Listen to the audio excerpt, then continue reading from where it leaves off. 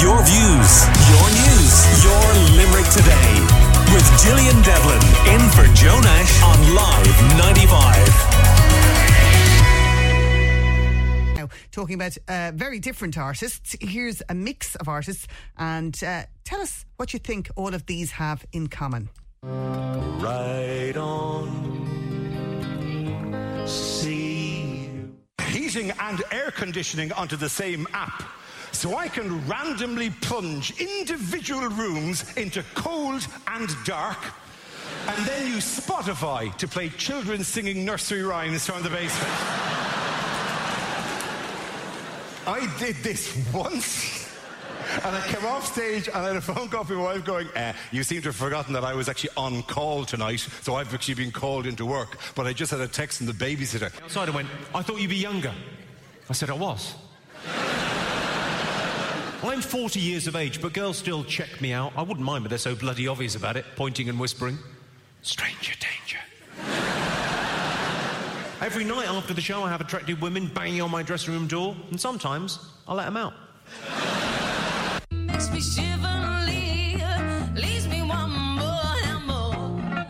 'Cause he's my big bad handsome man, yeah. He's got me in the palm of his hand. He's a devil divine. I'm so glad that he's mine, 'cause he's my big bad handsome man. And you, my brown-eyed girl. You brown-eyed girl. Well, have you worked it out yet? No prizes for guessing the answer, but every single one of those artists has played at University Concert Hall, and that's just a small number who have played, obviously, over the last 30 years. 30 years, hard to believe. It's celebrating that anniversary, and with us this morning we have Sinead Hope. Good morning to you, Sinead. Good morning. Delighted to be here with you. Wasn't it great to hear those? And I'm bopping away there to Imelda May playing out at the Concert Hall. I've been at a few of those gigs. I saw Dara Breen there. I saw Jimmy Carr there. Billy Connolly I also saw there. You've had John Denver. And of course, what we didn't include in that, but loads of people have been at, the annual Panto. You've everything at the Concert Hall. We do. I guess it's looking after our audiences in the region. There's a real eclectic mix. You know, while we are a concert hall, we're there for everybody. So we do have the comedians to the singer-songwriters, the Christy Moores of this world. As you said, the list is endless. We've actually started collecting a collage of images of all the artists that have performed us over the years. And it's just phenomenal, just when you pull it all together and take a moment to step back just to see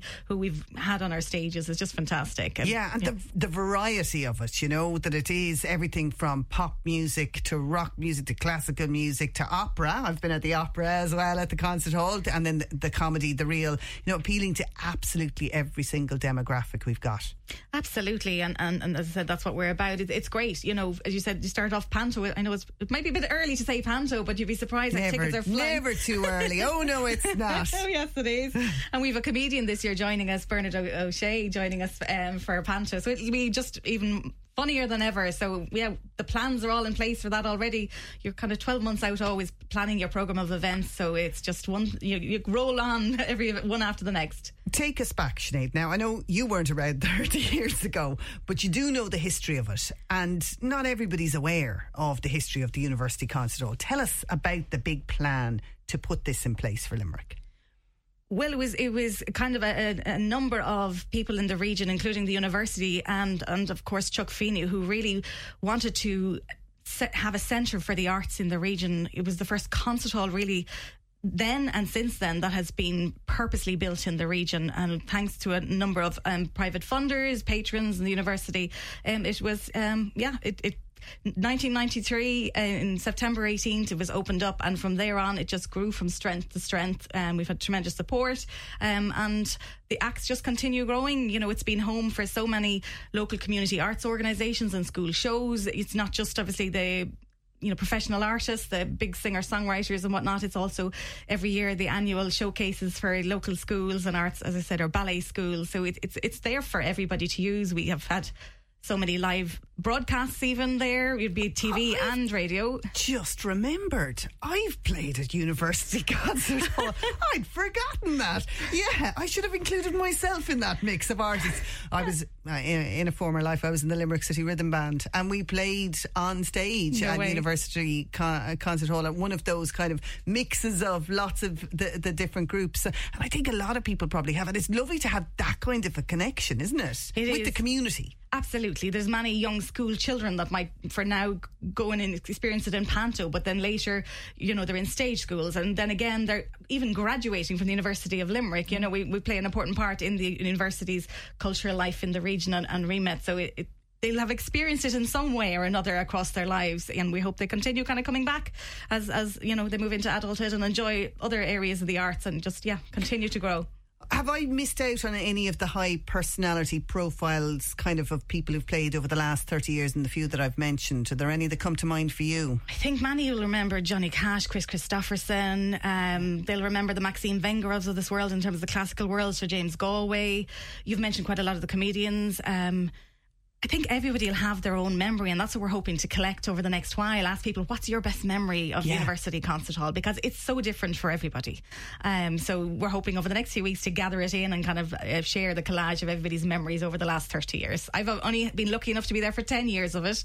So is it 10 years already, Sinead? Exactly, the end of this month at 10 years in, and it's just flown. So, but it's been a packed 10 years. It's felt sometimes like 30 years in itself, but it's been packed and fantastic. Yeah, do you have busy periods? Obviously, like Panto's packed because there's performances, you have matinees and all that kind of thing going on. But is there a quiet period at all over the calendar year? There really isn't anymore, which is fantastic. You know, our busy concert season of acts, let's say, kind of runs from end of August to kind of end of June into July, and then we kind of go into conference mode. We have our Limerick Sings Choral Festival, so it's right the way through the year. It's kind of with many venues now. It just there's not enough dates in the diary, which is a fantastic place to be.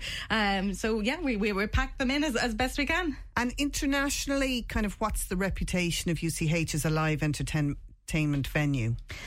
We at University Concert Hall really stand on a par with many of the national venues and international venues. So many artists coming in will say, do you know what, the acoustics in University Concert Hall are second to none. They're better than other venues in the country. So many of them, you know, when they're coming to the region, they're asking their promoters or agents, we want to get back to University Concert Hall. We just love it there. We love audiences and the acoustics and experience. So that's great for UCH, great for the region. And we've lots more plans, I suppose, as over the next 12 months and beyond to kind of build that reputation further, build programming partnerships more internationally and bring in many artists and acts that haven't kind of maybe come to the Midwest in the past. So there's lots in the pipeline that we'll be sharing in due course.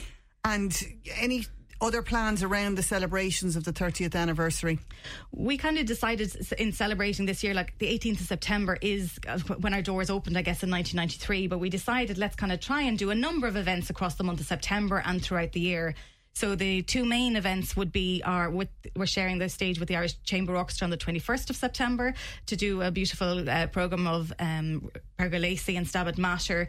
The ICO have been with us across the 30 years. They even opened in the opening week. So we said, well, why not mark that again with one of Limerick's own? They're based in Limerick, they're regional artists. So delighted to be able to share that with them on Thursday the 21st. And then one of the other orchestras that has been with us and helped celebrate the 25th anniversary and lots more is the RT Concert Orchestra, and of course Irish international pianist Sir John O'Connor for a beautiful programme of Beethoven. And we're really looking forward to that, kind of our gala night for September, and we're really looking forward to that. But we wanted to be there for everybody, so we kind of around that have programmed a number of lovely family screenings. Some of your viewer audiences may have heard of our that we have a screen and we do filmings, including with our own Compton organ, which is the only surviving theatre organ in the country. Really? It's from the Cork Savoy Theatre, but it was rescued and preserved, and it's back in playing action. So on Culture Day, even audiences will get a chance, Culture Evening, to come along free of charge and experience a black and white movie in UCH with the Compton organ. So there's lots there, including a family screening even of Homeward Bound, which is celebrating its 30th anniversary too. Yeah, so we said, well, why not? It's a great one to market for families too, a free screening for families as well with that. So there's so much going. What sells fastest? It's really a mix, but I would say comedy Certainly comedy, some of the big name artists, obviously the Imelda Mays, Christy Moores, you know, it's eclectic, dare I say, you know. It just depends on a given season, kind of who's in it and whatnot. And you have a programme that runs all the time as well, the Friends of University Concert Hall. Not everybody's aware of that people can actually kind of sign up and kind of support the concert hall. And there are some pretty nice benefits if you do that. There are indeed. I suppose we have a group of friends and audiences and patrons that really value the work we're doing, not just in bringing international artists to our stage, but in also supporting our community and outreach work through our Rising Stars concert series that supports artists kind of moving into their careers. So they obviously do that to support us in our programming and, as I said, our outreach work, but also, you know, we really value their continued engagement, and they get obviously a number of tickets to key events throughout the year as complimentary. They will get ticket discounts. They'll get they'll not charge booking fees, and I think they like early access to certain events, or even to get sometimes to meet the artist. For some events we'll have a pre-concert reception and they'll get a chance to meet the artist in question. It doesn't happen with everybody, but it depends on the year in question. But it's a really good way, I suppose, for audiences to feel that they're kind of closer to UCH and really valuing kind of the work we're doing and the plans. Okay, we've talked about all the positives. There's loads of positives. One disadvantage some people might say about the concert hall, in terms of, obviously the university's delighted about its location, but its location is outside the city centre, and that's a disadvantage for people who don't have easy access to travel, maybe, you know. And how do you feel about that, and that, you know, connection to the city being where you're placed? I personally see it as where we're placed as an advantage. We're on a beautiful campus to start with, but not, you know, we have audiences coming from the closer environs and the city, but let's not forget our audiences are coming in from the Midwest region, and we're just off a motorway. There's plenty of bus routes that are literally coming in on campus. So, you know, many venues you compare it to around the country, you know, they're not, there's public transport fine in Dublin, maybe a little bit easier, but it's not easy to park a car if somebody's dependent on driving to enjoy an evening out or whatnot. So there's a lot of benefits to that, and as I said, there is the connections with the city in terms of bus and other links are improving, the greenways and whatnot. So I see it only easing going into the future. Okay. What about the competition? Lime Tree Theatre is a lot younger than the concert hall, but has definitely brought another element to Limerick. How do you feel about the competition? I mean, when it was opening up, we were like, oh no, this crowd are going to steal half our stuff or whatever. Or has it actually helped to boost you? What way does it work? I think it all helps build cultural life in the region in Limerick. You know, there's so many artists and so many based here in organisations. You know, we can't do everything. Nurk and the Lime Tree, and there's a place for everybody. They're very much a theatre. We're not a theatre, and there's no way of hiding it. You know, when we're doing our panto, we have to build in proscenium arches to kind of have that theatre look. So there's certainly such a wide variety of acts and promoters out there that there's something there for everybody. I think it's only good giving audiences plenty of options. And just on the whole live entertainment thing, do you think it's changed post-COVID, and, you know, or have people a bigger appetite for it? Has cost of living affected it?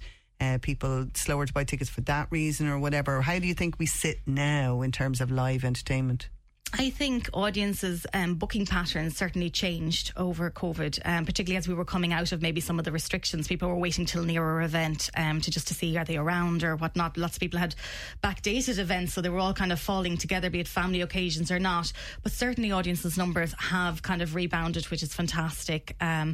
We as concert promoters are very aware, and other promoters are very aware of the cost of living and everything that has gone up. So we do always try to ensure there's accessible ticket prices. So, you know, a ticket price will be advertised, but, you know, I would say to audiences, always look to see if it says concessions available. There's so many more family ticket pricing and student ticket prices and children prices for events that hopefully everybody will feel that they can access it, including our panto. It's very accessible pricing. We've kept it to 2019 ticket pricing even.